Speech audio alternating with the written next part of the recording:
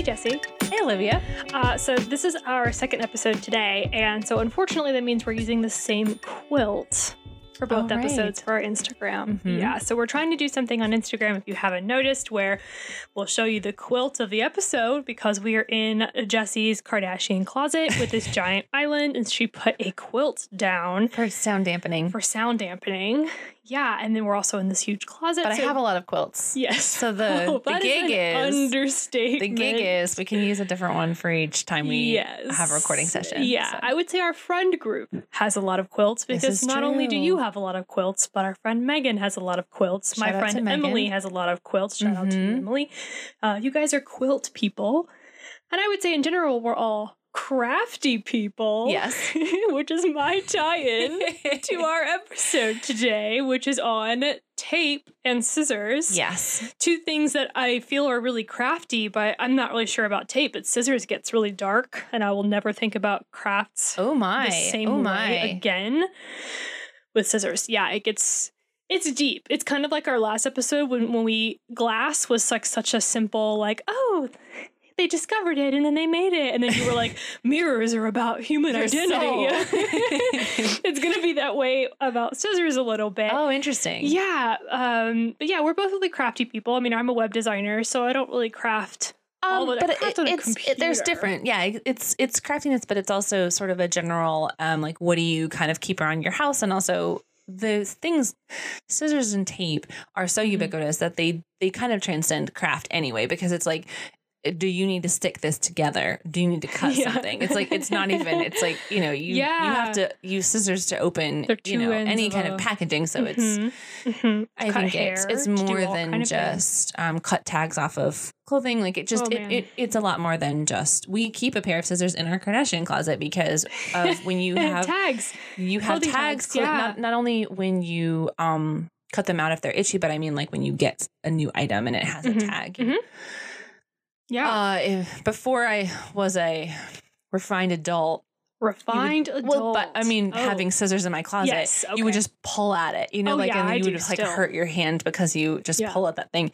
And I just feel like I've reached a point in my life where I can no longer do that to myself. Like, why do I do that to myself? Yeah, I don't really think about that. So I lose scissors like crazy. I'm a person who, and at me or DM me on Instagram or like us. I said at me, Olivia. Well, I'm or if you agree with me, but I'm a person where I'm always lost in thought. I'm always thinking. So that means whatever object is in my hand, when I'm done with it, I set it down wherever that may be. And then you have a hard time remembering where it was. And it drives my husband insane because he's like, where's the thing? Because he's not like that. If he has an object, the object completes its task. The object goes back. Me too. And I can also visualize, like, I'm like, I know I left this thing here.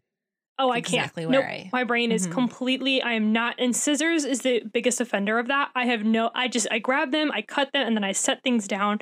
And it's just because I'm not, it's probably also because I need to practice mindfulness a lot more, but I'm almost never mindful. I'm almost always like in the back part of my brain thinking about something or anxious about something. I know where all the tape is, though. I'll tell you that much. That's so funny. Why? Well, I guess because I actually don't really tape things that often. We do have what we call an adhesives cube. So we have one of those like... So is that also an element of refined adultery? Yes. Just having a place where you keep all your adhesives. Yes. So we have one of those like IKEA boxes where you get the little cute bins from Target, and it's in our hallway, and that's where we put all our junk. And one of the bins is adhesives, and it's got like our painter's tape, duct tape, packing tape. So tape just glue. Tape. Yeah, tape. Yeah, like regular Scotch tape. I understand. Well, Scotch tape goes in there, and I'll talk about Scotch tape. Yeah, and I've used the tape multiple times because like I need to like return the Amazon box or something, so I'll like get the packaging tape or whatever. Yeah. And I can put that back for some reason, but I can't put scissors back for the life of me. So that's interesting. It's interesting that there's such a divide in the practice of those things. Yeah. Well, first it's bothering me in my head when I said, is that a practice of refined adultery? I was not implying adultery. I meant like adulting, right? No, having a box you did say adult. That's funny. How good of an adult, are you adulting well? Because do you know where all your tape is? Do you know where all your scissors are? I am a person, because I am a knitter and a sewer. I have many scissors. Oh, yeah. And if you live with anyone or you yourself are a person who sews with fabric, you know that you do not use your fabric scissors on any other type of material. So you have to be very careful about fabric scissors. But then also, so I frequently have at least 3 pairs of scissors in my office, 2 for just like general purpose. So I could use like thicker materials, and then I have my fabric scissors, and then I also have tiny little embroidery scissors. So many scissors, but also big fan of tape. Like I use tape frequently. Yeah, I think we all kind of do, but especially around the holidays. I mean, I just associate tape with holidays, like gift wrapping and packages. And well, now I feel like we send so many things, and even since the pandemic has started, I've been doing a lot more of like mailing things from my home, and so I had to have a lot more just types of boxes and tapes and packaging materials on hand than I think I did before, where I would just go to the post office and but tape's fascinating. Again, it's one of those things I have no idea how you possibly could make something that is partially sticky on one side and that's actually not on the other. Yeah, it is interesting because one of the things I didn't realize until I researched this episode is that a key difference of earlier adhesives versus what we have today is the application of pressure. So like that something would stick when you apply pressure versus just something that is sticky that's going to stick indiscriminately wherever, and if you think about it, that, if you have something that is, oh my gosh, like saran wrap, like it's like it will only stick to what you don't want it to stick to, and it never sticks to the thing you want it to stick to. So I'm imagining that like, earlier forms of adhesive were basically indiscriminate. They would just, it sticks, it's sticky, it's going to leave a residue. And so the innovation with tape was really that thing where it would stick only when you wanted it to, and that it could potentially come off without leaving a residue. As well. So I'll jump right into tape. Tape it away. Which I have to say, again, has fairly recent origins in terms of what we think of today in terms of tape. Ooh, I want to guess. Go for it. I'm going to guess definitely AD. It's not BC, right? Well, tape, right. AD. Okay, AD. And I'm going to put it in the thousands. I'm going to give it a 1200. I'm going to give 1200 AD. The 1200s is when I think tape. How close am I? No? Okay. That was my stab. So first patent for an adhesive, which again, patent being a thing that has to be based on a system of, there probably were some earlier people, but a first patent that we have issued in Britain in 1750 for a fish-based glue. You're kidding. 1750? That's basically yesterday. And led to the opening of the first commercial glue factory in Holland. But remember, what I would like to, I'll take it, I'm going to go even more forward, but I'm going to take it back for a second because it is super, super old that we've been putting things onto other things. So like if we're talking about the history of adhesives, that is different than the origins of tape. Right. Because just like, mirrors, if we have a tool, we are trying to stick a thing to another thing. And so that is super, super, super old.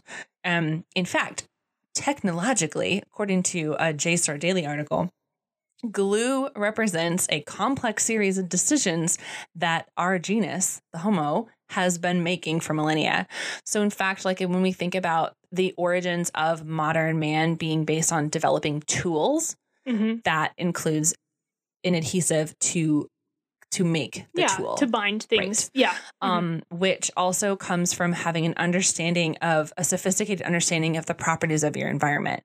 So, understanding what you want to stick together and having material that will help you stick the things together. So common ones in like kind of really ancient Pliocene era. I mean, I'm talking literally 280,000 years ago to the much more recent range of 25,000 years ago, so the Pliocene era.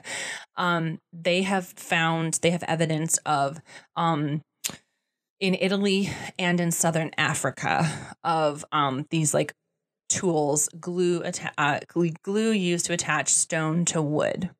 In the use of tools. And I imagine that, discovering an adhesive, that definitely goes much older. It was a lot of red ochre, plant gum. So you think about like tree sap, plant gum, and also animal products, so like fats, like proteins, like things that you're going to pull from. I think literally one of these mentioned like horse teeth. I forget which culture used horse teeth. It's probably in my notes somewhere. But yeah, so the compound adhesives, means of attaching stone tools to handles using frequently adhesive and twine, is something that you can look up. There are archaeologists who study this. There's evidence in South African caves, like I said, using a gum resin paired with twine.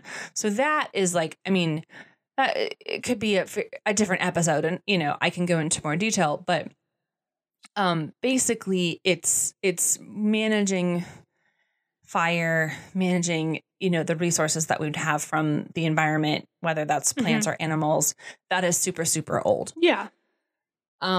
So, and then obviously we also have evidence of Mongolians using adhesive for bows, Eastern United States Native Americans using a mixture of spruce gum and fat as waterproof adhesive for canoes, for water vessels. And so resin from trees and animal matter were the two things that are most frequently cited in terms of like old adhesives. So that's the very like ancient adhesives. What I spent a little more time doing was researching the more modern adhesives in terms of like tape, because we're talking about like, what do we have in our home? I don't have any gum resin. I don't have any animal teeth. Like, what is it? I have no clue. I will tell you. But it is so we're talking about tape. So the Dr. Horace Day is credited with creating the pressure sensitive adhesive. Okay. So as I mentioned, this is sort of a sticking point, no pun intended, for like the kind of modern advancement of tape, is like being able to choose when and where it will stick based on pressure. So that's sort of considered like the fundamental modern definition, I guess, innovation. And so he used this rudimentary adhesive bandage that he developed for his patients. 1845. Yes, bandages. Yes. So though I previously noted that we were talking about this patent for an adhesive in 1750 in Britain, and then leading to a commercial glue factory in Holland after that, we are talking 1845 for this adhesive bandage, in which he used a rubber-based adhesive applied to strips of fabric to make a surgical tape. Okay. That makes sense. It makes sense that it would stem out of a need to close a wound, because that's a little bit more important than my Christmas gifts. Like, fair. Yes, because probably Christmas gifts were just handed over or put in a sock, or here you go, kid. Yeah. The cloth or wrapped in something with twine, or any kind of like rudimentary or more traditional closing gift. Things in that way, because like all the things you listed before, like canoes or tools, like those are out of necessity. Those aren't like, oh, I really, really want to like put this piece of paper, or like collaging stuff. Like nobody was doing that. And it's important to note, actually, like a lot of there's a lot of evidence from really pretty old. I mean, similar to what we were talking about. I feel like we frequently cite things that are around like 4000 BC, but that is also when they have a lot of evidence. In a lot of cultures of earthenware pots mended with adhesive. So if you think about like, okay, I've broken this dish and I need to repair it. So that's also like the purpose of an adhesive versus a tape. It reminds me of, I think we've talked about it before, but Maslow's law of hierarchy. The bottom is like food, and then you've got shelter and blah, blah, blah. Like you don't your basic care needs about putting tape on like a gift until you can repair your pottery or like close your wounds. Like there's more important things to be worried about, handled. And I think we're super fortunate to live when we do, because, I mean, can you imagine like having to invent something because you can't figure out how to stick gauze to a wound properly? Exactly. It's like we were talking about in our glass and mirrors episode. It's like, okay, they were trying to innovate to get glass so that they could close their windows. Like, so they could have a window and then it could be closed or open. Miss sunlight. But it's like, that is because I mentioned I'd give it up, but I just not have windows. But it's like, people like really they had reached a point where this needed to happen. Yeah, tape needed to happen. So, it's just fascinating the idea of it. Exactly. So that was Dr. Horace Day. Thanks, Dr. Day. And then in 1901, the German inventor Oskar Choplowitz invented an adhesive patch. Are you 1901? Mm-hmm. That is so recent. That is so recent for something that we use so often. Mm-hmm. So I'm going to talk about masking tape and Scotch tape. Mm-hmm. This is actually an interesting story that if you have a business degree or you have been to business school or taken a business class, which I've done none of those things. We're terrible business people. But if you had, apparently it's a really common story that's told in business school. Oh.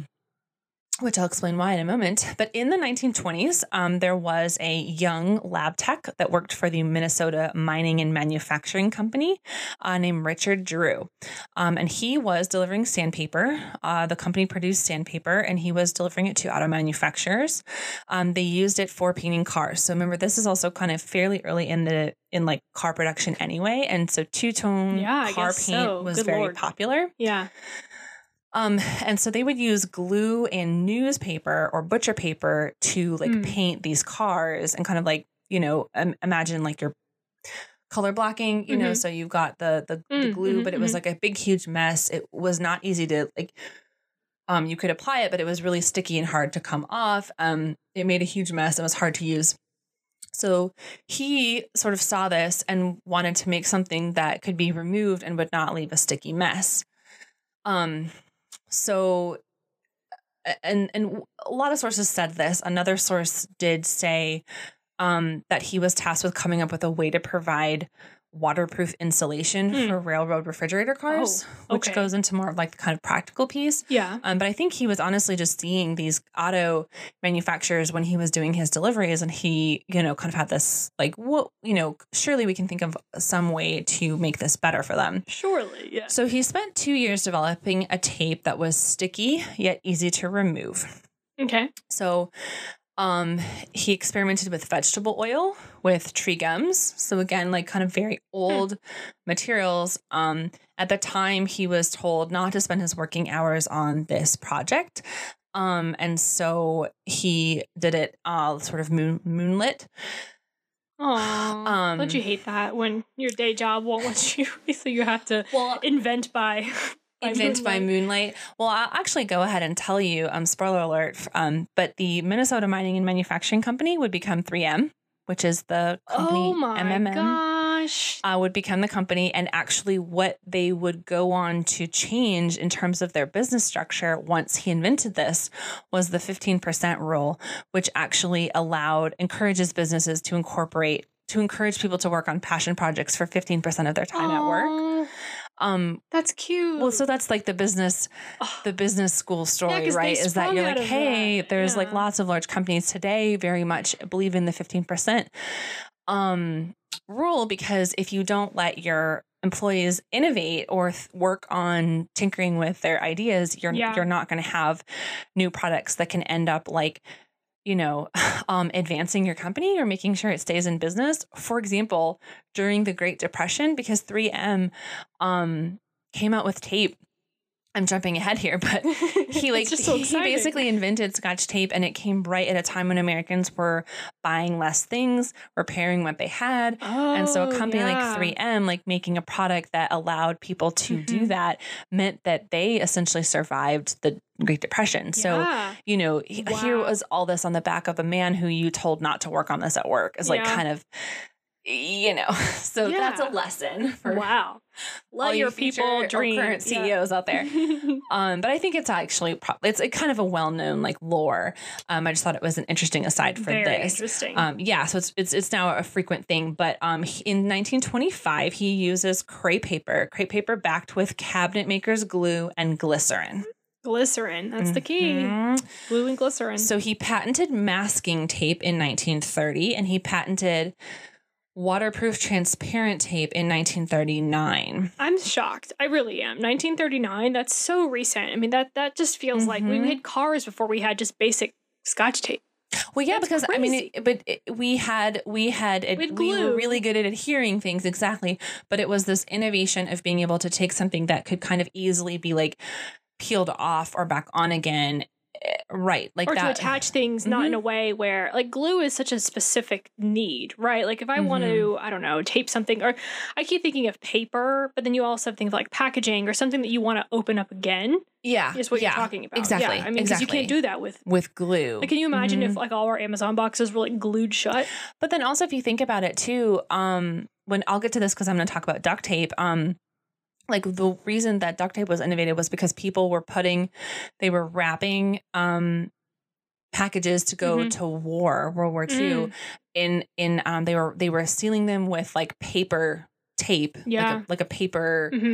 Wasn't strong enough, and then coating them in wax to get them. Gosh. So then the officers, or when the people, whoever receiving, trying to open the package, it was a huge mess. Like it was it was a lot. So I'll talk a little bit more about that. But yeah, so he it was all in that sense of, okay, how do we ship things in a way that they can be reopened and not like so much hassle, that we're getting them. So yeah, to your point, when we want to keep something like together, stuck like a car, we're good at that. We've been doing that for a really long time, but it was this kind of like in between need of, okay, well, how do I get something like temporarily to stay, but I want it to like a Christmas present, right? I want to be able to open it, but not forever. Exactly. So, that was really the innovation here. So he uses, like I said, the crepe paper with cabinet maker's glue and glycerin. That was what he patented. And he was using, to get the waterproof transparent tape, which is really what we think of when we think of like the Scotch tape where it's transparent and sticky. He was using the newly invented cellophane. Oh, okay. So this was also an innovation to come kind of out of like the Industrial Revolution, and folks they understood a little more about chemistry, which meant you could, again, with the theme of, mirrors and glass was sort of this like journey towards clarity, right? How do we get something that can be as clear and like perfect as we want it to be. And so it was the innovation in that. So the material, early cellophane was still really hard to work with.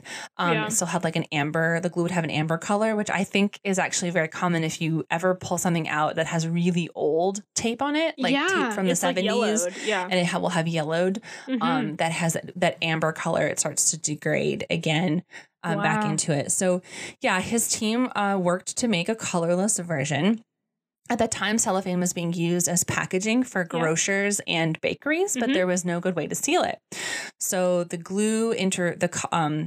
colored glue interfered with the clear nature of the packaging. So they had worked so hard to get this clear packaging, and they didn't want to then slap something over it that was, colored and messing up the pristine look. As soon as you said bakery, I mean, you think Scotch tape, but then you also have to think about like think about how much you actually do touch tape in a week. Because now I'm thinking a lot of times when you even go to get like a sub at Publix or like whatever, like they close it with tape. They like your bakery goods, a lot of things that you buy.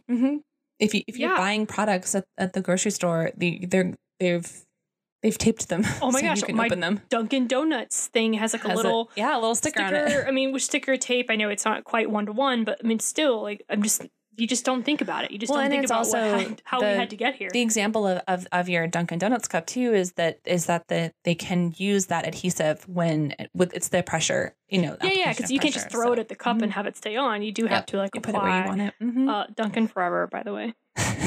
We're Dunkin' fans. We're Dunkin' fans here. Yes. Yeah. Nothing against Starbucks, but I think Dunkin' coffee does too. They both do different things. But I Dunkin' doesn't try to be something. It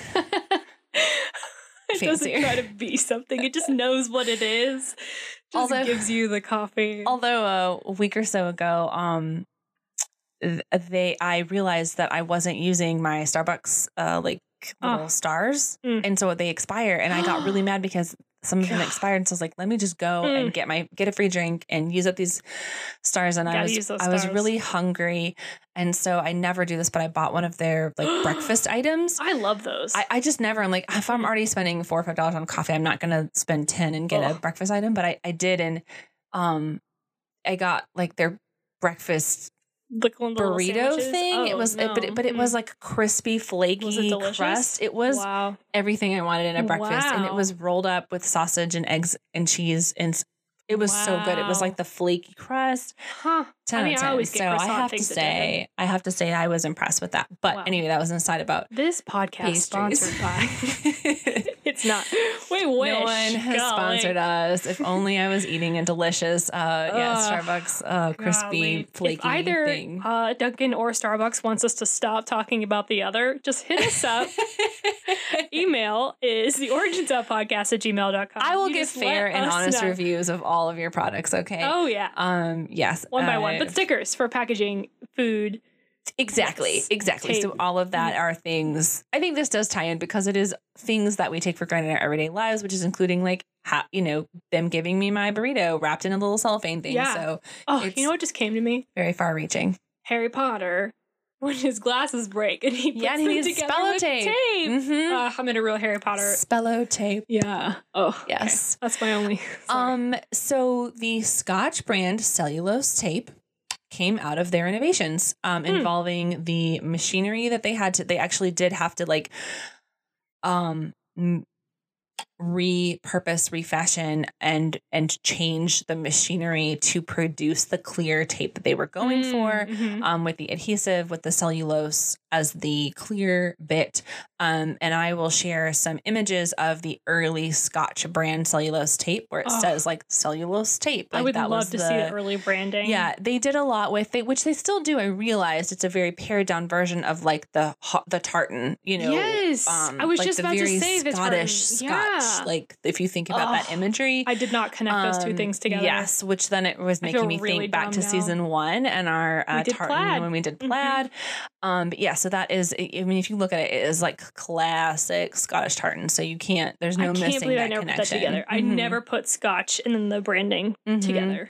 And that, where that came from is a little bit urban legendy, but the story goes that he brought so again, our guy Drew here brought an early version to his to these auto manufacturers who were painting, and they kind of allegedly used it as an insult for like, hey, take this Scotch tape back and work on it and make it better. And it was the term Scotch in that term used in that way was sort of a pejorative, hinting at Scottish like cheapness and that the product was kind of crappy or cheap. So it was apparently a dig on how little adhesive came on the initial forms of the tape when they were first making it. And so that story is told a few different places. So that's sort of like where it got its now they're looking back like, and they said, and then they were sort of like, yeah, that's a Scotch tape. Let's go with that. And so that became the brand name. Interesting. And like I said, it was introduced right as the Great Depression arrived. And so folks were mending and making do and not purchasing things or replacing things. And so it was incredible timing for 3M. Yeah. As a company. So they are very aware of that in terms of their legacy. Huh. So I also want to briefly share with you about a couple of other facts, Band-Aid and duct tape. Yes, Band-Aid's fascinating. I didn't even connect that. So, and I don't have a ton on this, but, I'm sure there's a whole history out there that's great. We could also do another episode later about, I don't know. Things in the bathroom. I don't know. But Band-Aids, similar kind of thing to even Mr. Dr. Day over there. In 1921, Earl Dixon attached gauze to cloth back tape and covered it with, is it crinoline?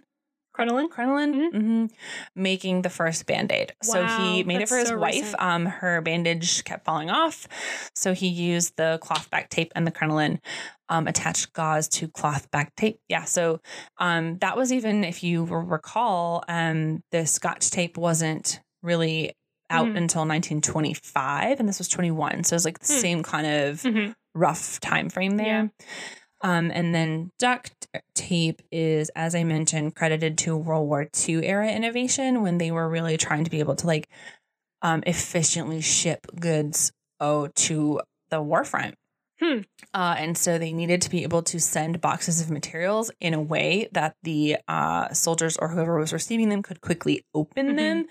And so what they were doing was literally sealing the boxes of paper tape, dipping the entire box in wax coating for waterproofness. And so it was totally inefficient when you were receiving it.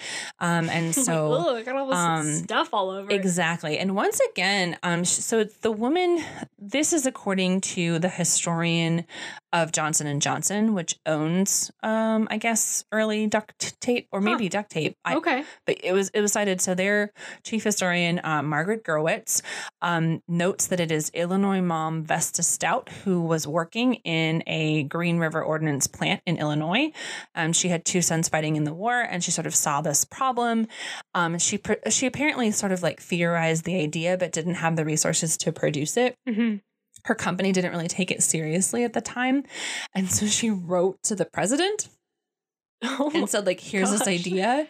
As one does. As one does. And so I don't know, someone on, I guess, President Roosevelt's team read this. Again, this is from Johnson & Johnson history. Mm-hmm. So I expect they have, record of this or something. There is a patent for it. Mm-hmm. But they then sort of partnered, like the military and industry partnered to make duct tape happen. So it's certainly tied to the innovation, kind of like products to come out of World War II. But it has certainly revolutionized. And also, like, as we've been talking, these kinds of tape make it far more efficient and inexpensive to send, ship, and transport, which we do so much. Oh my gosh. Yes. We would have needed something like that anyway. Mm-hmm. And I think that's also a great theme of the podcast too. We have lots of themes of this podcast, but one of them being that inventions and things happen out of necessity. People aren't just like, you know what, I wonder what this is like. It really is like, oh, we need a solution to like, this. We need a solution for this. We need this to happen. And then also there are long spans of time in between things where people are either figuring something out, they're using it for a long time.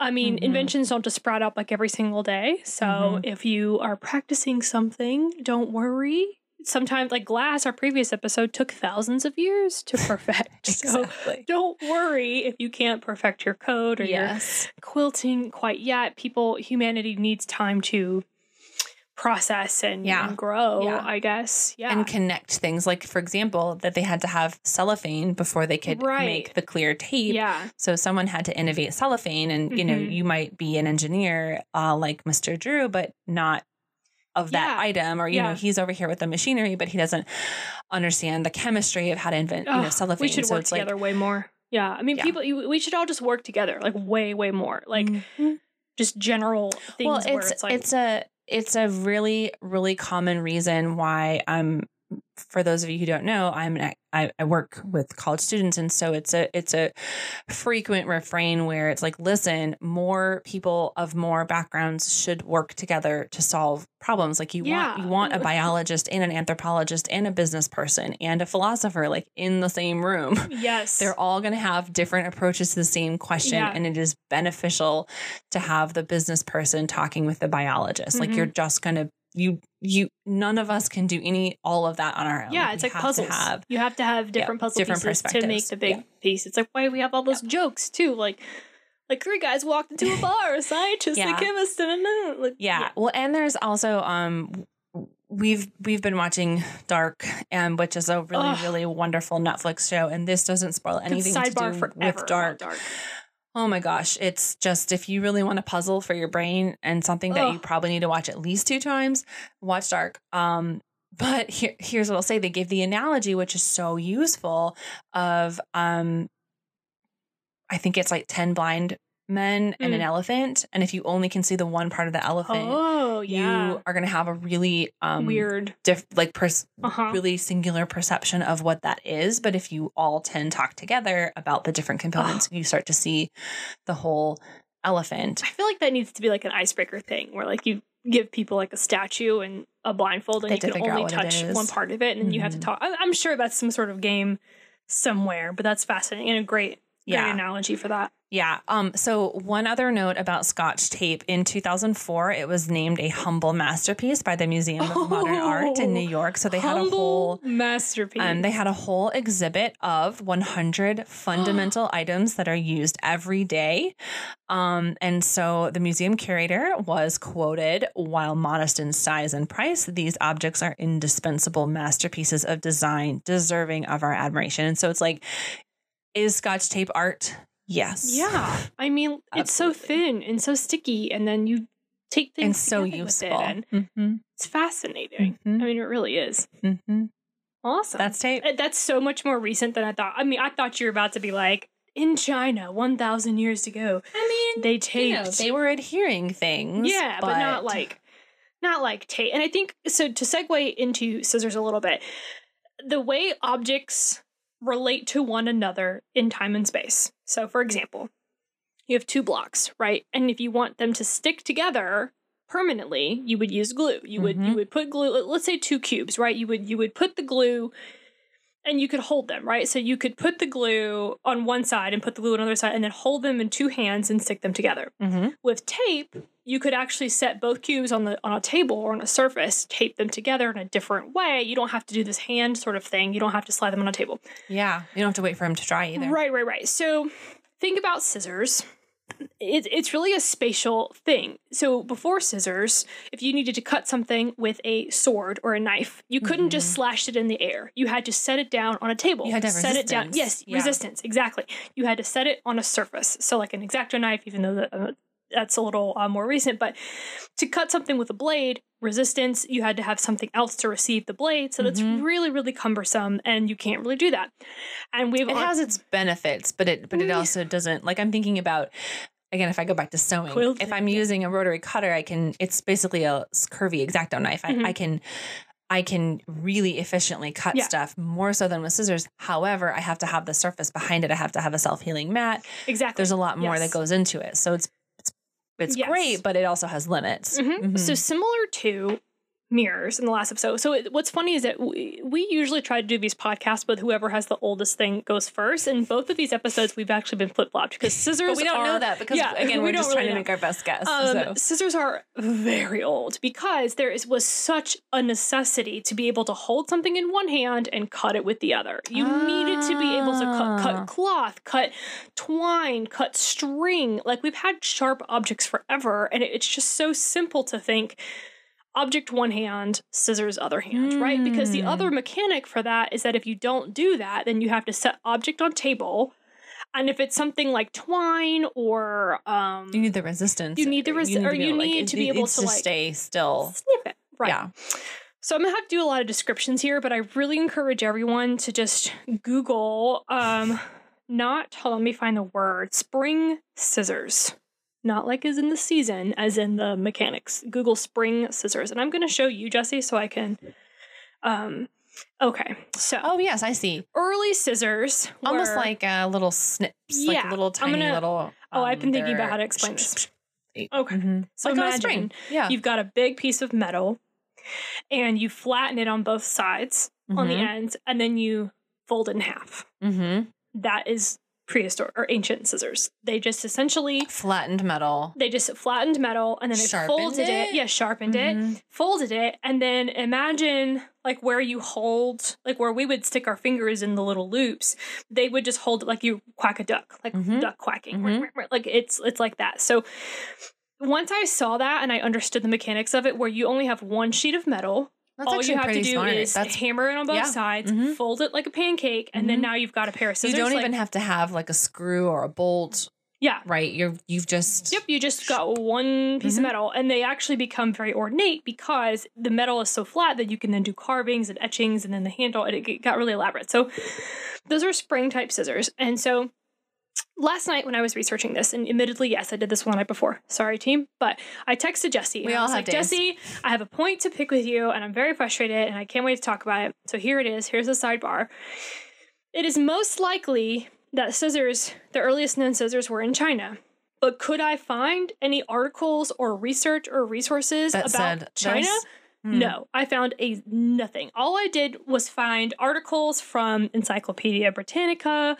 Which just like cite back to China, with like no... They would just go, earliest known scissors in China. It's like, okay, thank you. But Tell me more why about aren't this. You linking to another exhibit. And of course I can't read Chinese. Like I think about that too. Like the limits of what we only have written in English, which is like everyone wants to claim that they've had the oldest thing. What am I missing? There's so much stuff probably in Mandarin about the origin of scissors. So you know what they did? Then they're like, ooh, Egypt, and ooh, okay, here's where they showed up in Europe. And it's like, I don't care about that. Like, I want to know the Chinese history. Yeah, this podcast is called The Origins of. Yes. What is the origin of? Not giving me the origin. So there's so many beautiful photos of these ornate, gorgeous pairs of scissors that are like, it just says scissors, China, Tang Dynasty, 618. Okay, where's the article about it? So I will tell everyone that I got super frustrated with this research because scissors seem to have a very rich past in China that I can't access. There was no way for me to look into scissors. So I'll give you what I have, but I did find that fascinating about how much of our culture and our language informs what we know about the world. Yeah. Well, and even just that I've probably said this before on this podcast, but I will say it again. I went to China when I was 19, and I have to tell you, it was like every single thing you'd be like, well, they'd be like, well, yeah, well, we invented this. And, and I have to tell you, it was like, but that's not what I learned. Yeah. But then it made me question what I learned and who wants to claim what or has a record of what. And so it's the same kind of thing where you're like, okay, well, of course, humans have frequently and constantly been innovating and stealing each other's ideas. And so it's at the very root of this podcast that, like, yes, there are going to be limits to the things we can know based on our language, based on who is telling the history and what they want us to know, or what is available for us to know. Yeah, which is frustrating because I think it leads to ignorance and it leads to the closed-minded thinking. Like, no, there's a whole world out there. Like, we're not the only people. Like, yes, English is used really heavily across the world, but we're so fortunate that it just happens to be the language that we speak. Like, it's just, to me, I was like, oh, I wish I could go look up a bunch of Chinese articles about this, but yeah, I bet there's some. I looked up what I could, but definitely Google spring scissors, spring type scissors, because honestly, I want a pair so badly. They look beautiful, and it's just one piece of metal, and there's no plastic, and you just kind of clamp them together. So those were the types of scissors all the way up to the Middle Ages. So they only had those types of scissors until the Middle Ages. And I did copy and paste like a little bit of what I found about China, but it really just kind of takes us through the different eras, and it's just sort of like, this isn't valid. It has a lot to do with like the types of metals that were available that they could bend. So there's like not a lot of evidence as to like how or why. Some scholars believe that Chinese scissors originated from early bronze sharpening knife, and then they understood that you needed to have two knives together, and they called them like slice. Crossing. Yeah, to make the slice. Okay. So now we go into the Middle Ages. We're in Europe. The very first person, or they started thinking about how it's kind of hard to hold them that way. You really did. And the idea with spring scissors is that they're opposite from regular scissors. So our scissors, you open them and then you close them to cut, and then these spring scissors were automatically closed, and you had to, opposite. They were automatically open, and you had to like clamp them. It's a little different, so you need to watch the mechanics. So they wanted to be able to hold it in your hand and then create cutting motions with your hand. And I'm waving my hands like you could be more precise that way, right? Yes, you can be way more precise. Another note is that scissors is interchangeable with shears, and the official term is that if scissors are bigger than 6 inches, they're considered shears instead of scissors, I guess, to shear something, because shearing was really important. Being able to cut hair and wool and all of those items, you needed a bigger pair, and so they have different purposes and different different, you know, this with like crafting scissors, like what you just said earlier about like there's fabric scissors, there's different types of sharpening and different types of cutting, that it's really important to understand that scissors all had to be sharpened and created in a way that was appropriate for their textile. Well, and I think to call back your spring scissors, they're reminding me of small snips that you would use just to cut like a few threads. Like the ones that you're showing me are small enough where you would want to cut small, precise things, but you're not cutting like swaths of cloth. Yeah, you're not like shearing a sheep or anything. Yeah, or like cutting, a sheep. Or like you're not. You would need a much bigger pair. Yeah. And so it was a little harder to manage giant things with the little small spring scissors. So it actually wasn't until the 16th century. There was a dude, Robert Hinchcliffe. Okay, Mr. Hinchcliffe. Yes, they're Mr. Hinchcliffe.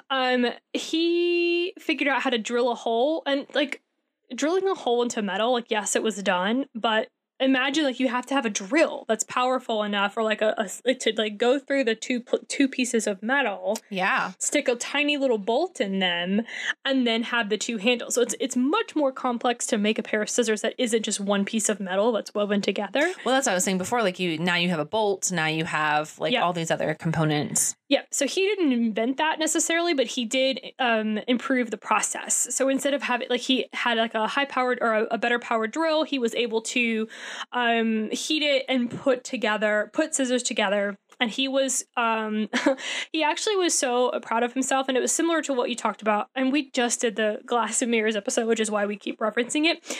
But these But if you haven't listened to it yet, go back and listen. Go back. These artisans, these people who had their craft, he was real proud of it. And he didn't really share his secret too much. But what he did do was make himself a little sign. And he put it outside of his little shop that said, "Fine Scissor Manufacturer," so that everybody knew that if you wanted a nice pair of scissors, you were going to go to his shop. So I found that to be really interesting. And so once that happened, that type of scissors took off because it's much more comfortable in your hand. Mm-hmm. You're able to snip, snip, snip. They started adding the plastic to it.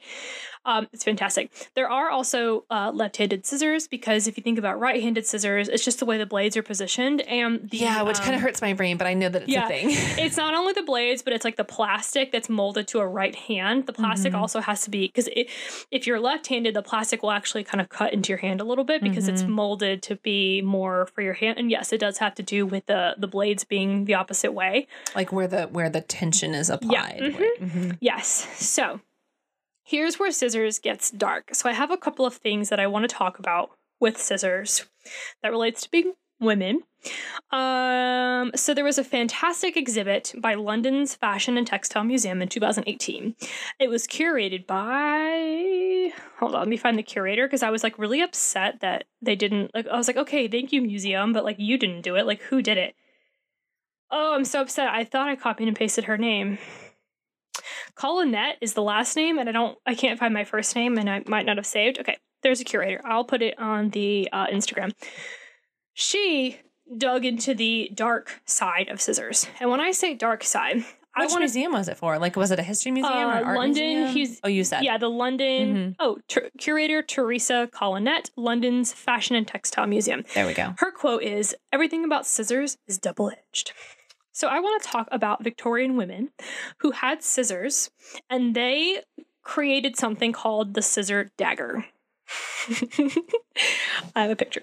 And I can't wait to put it on the Instagram. Oh my gosh. I mean, imagine scissors, but with a dagger. But with points. Yeah. So imagine the two blades coming together. And then there's also like a gold case that you would slip on it. It almost reminds me of a letter opener. Yeah. Where it just like looks like a blade. My God. So because in the Middle Ages and Victoria, like all of these eras, like it wasn't that great to be a woman. Like it kind of looks fashionable. The dresses look cool, whatever. It was not great. Especially and that was also only for, I was going to say that's for very few women. Yes. So let's be clear about who we're talking about here, who quote, had it good. If these women were seeking work in unsafe neighborhoods, they would have their scissors that looked like scissors, but they could totally stab someone with. So if they were in danger, or if they were walking in an unsafe neighborhood, they'd be like, "Oh, these are just an ordinary pair of gloves." But it was a form of self-protection. Yeah, form of self-protection. And I just was like, "Oh my God, you're right," because they are a weapon. So you have to think about blades initially. Yes, they cut things, but also they are a weapon. Yes,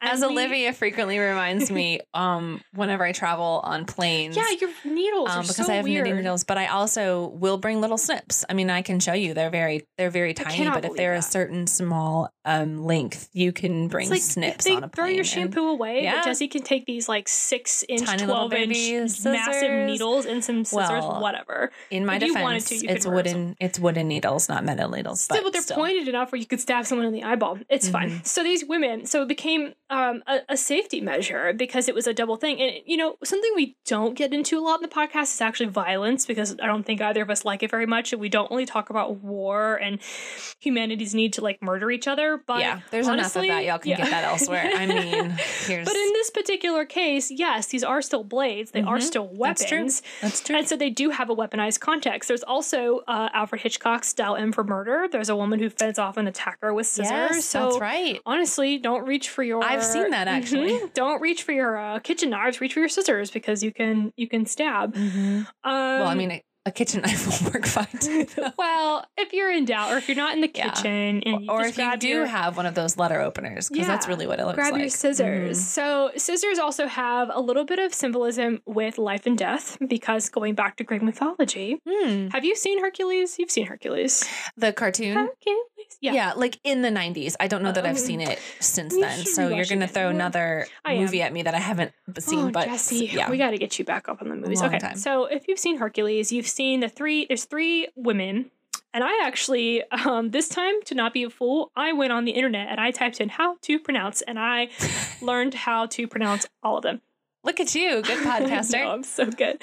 So there's three fates, and the fates are three women in Greek mythology who decide your life. So and I remember the fates. Yeah. So basically, if you've seen Hercules, they can't cut his string because it's in gold. So there's three sisters. Sorry, I keep saying this. One of them spins it. One of them makes the thread, and her name is Clotho. She spins it. And then her sister, Lachesis, she measured it. Okay. And then you've got Atropos. Yep. Sounds weird. She cuts it with scissors. So she cuts your life with scissors. So what they do is at the beginning is your life, they measure out how long you're going to live, and then they decide, and then Atropos cuts it with scissors. She cuts it. She has to. How would you cut that with anything else? Like, how would you do that? I really like that. I mean, that's an interesting little story in terms of Greek mythology. Yes, they believe that your life was predetermined, that you could maybe change what the events had happened, but like you were going to die when you were going to die, basically. So scissors have in Greek mythology have that really dark kind of symbolism where you could cut your life short, like you're cutting something really short. And in the movie Hercules, I have a screenshot of it. I might put it like an Instagram story or something. But in Hercules, they actually merge the fates with the Furies, because there's another set of three women, and they share an eyeball because they can see in the future. And so in the movie, they're like sharing an eyeball and like I think also like a tooth or something. But that's not true. They really are just, well, not that any of it's true. It's myth for a reason. But anyway, so you've got to think about scissors as being something that can create because you're creating with them, but also something that can destroy. So another dark thing is that you and I have talked about this a little bit before, the embroidery scissors with the bird, the stork. Yeah. Do you have a pair of those? I do not, but I gave some really, really beautiful ones to my mom last year for Christmas. Or maybe her birthday. Do you know where that came from? No, I do not. Oh man, am I about to rock your world. Okay. Embroidery scissors, if you don't know, they are like a small pair of like usually gold scissors that look like a stork or a bird that has like a long beak. Yeah, they're very ornate. Yeah. So they were used as midwives to clamp and cut umbilical cords. Well, that's super functional. Yeah, so functional. So imagine you're a midwife in the 19th century, and you're kind of carrying scissors, but you also need them to be kind of dull because you're clamping and cutting kind of.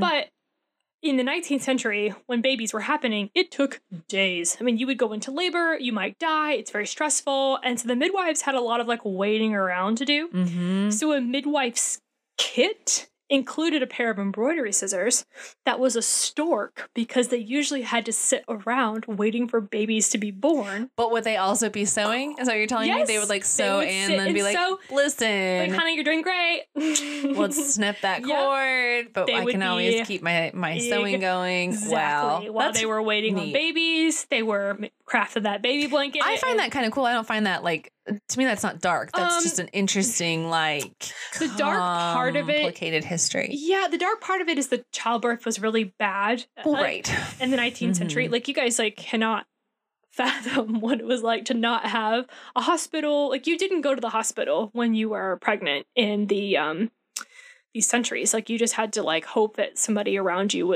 knew what they were doing. And I don't know why we evolved where birth is so painful and horrible and we don't barely make it. I mean, we do now. But the dark part about that is that it's bloody. It was messy. And so the scissors were sort of this as emblem. much, as much bloody, clamping, umbilical, visceral as they were needlepoint.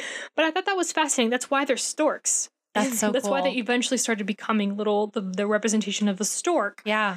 And there is an actual, if you Google it, there's a midwife kit that they found that includes a pair of these, and a kit being like not only things she needs like your medical gear, birth and your medical gear, but also like your sewing stuff. Like she had everything in there. You never know. It's like, if I'm going somewhere and I think I'm going to have to wait, I definitely bring my knitting. So I'll show you that. It's really cute. The picture that I have, it actually has the little stork has little feet that are the, I don't know, the handles, I guess. And it can stand upright. And what you're showing me too is not only the little part where you put your fingers to snip, but then the stork's beak goes out to where it almost even seems more like a clamp. Like those look like a clamp to me. Mm-hmm. Yeah. So you've kind of got these like scissors not only as like, oh, I can cut things now, but really as like a life or death for a lot of women, or like a weapon. It was finally a weapon that women could have that was not perceived as like, oh, you have a weapon. No, I just had like a nice pair of scissors because I'm trying to make you a shirt, bro. So these Victorian women. By the way, I'm like, it's women. We're never just doing one thing. It's like we're doing several things. Yeah, we're trying to defend ourselves against but also get some arts and crafts done. Yeah. Oh yeah. Both. So really, that's kind of scissors, and I kept telling you like it's kind of a short one because the invention wasn't really an invention. It was like, okay, yes, we need scissors, thank you, and then they just folded a piece of metal together. It's like I was saying with adhesive. It's like, okay, well, we need to cut things and we need to put things together. Mm-hmm. So it's like these are incredibly old things on the one hand. Yeah.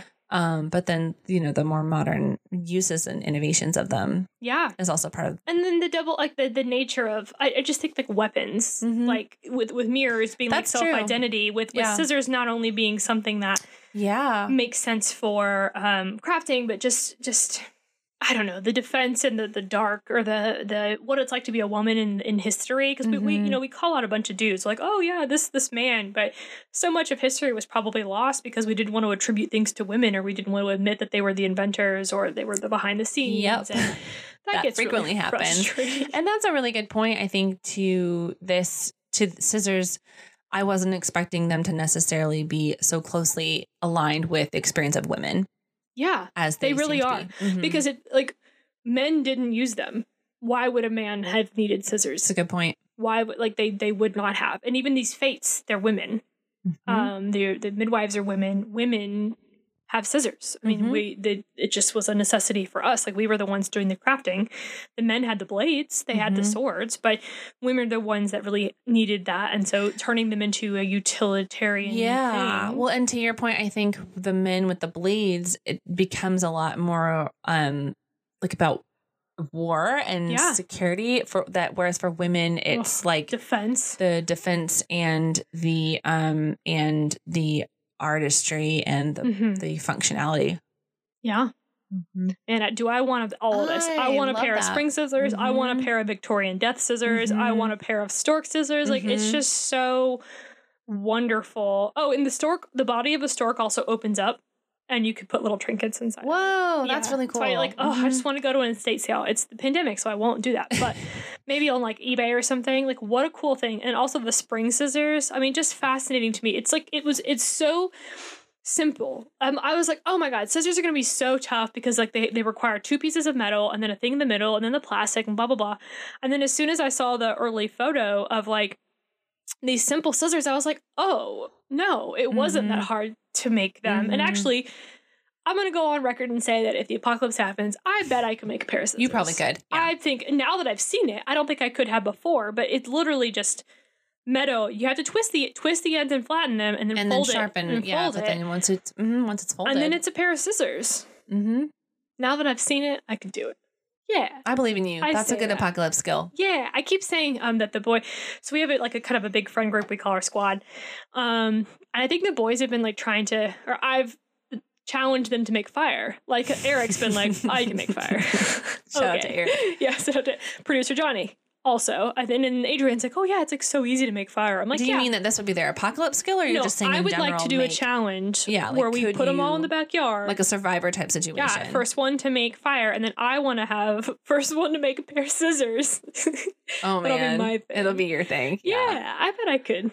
I don't know. I mean, you would need some pretty intense tools to be able to fashion your metal, quite. I wonder if I couldn't try it with like garbage. Like if it was a true apocalypse, I wonder if I couldn't go in like a dumpster and find some like sharp plastic. Because if we were to go through an apocalypse situation, we're not starting from scratch. We would have like plastics would already exist that we could repurpose, and so you could probably get a pretty sharp blade. I bet I could melt some plastic like, into some scissors. Or like think about how bad. Have you ever gotten a paper cut from like strong cardboard? But I'm just saying, like you could probably get something that would cut like pretty easily. At least like if I was out on the road, like Mad Max style, I could cut like a cable, or I could cut like, I don't know, tree rope and make like a hammock or something. Look at me dreaming big. All right. Well, if any of you would like to write to us about your apocalypse skill or scissors that you have or love, or if we, maybe neglected an important part of scissor history, let us know. Yeah. Reach out to us on Instagram, and look forward to the next episode. All right. See you guys. This podcast was produced by Johnny Stubbs in Atlanta, Georgia. Visit us online at theoriginsofpodcast.com, or to help us support this podcast, visit our Patreon page at patreon.com/theoriginsofpodcast.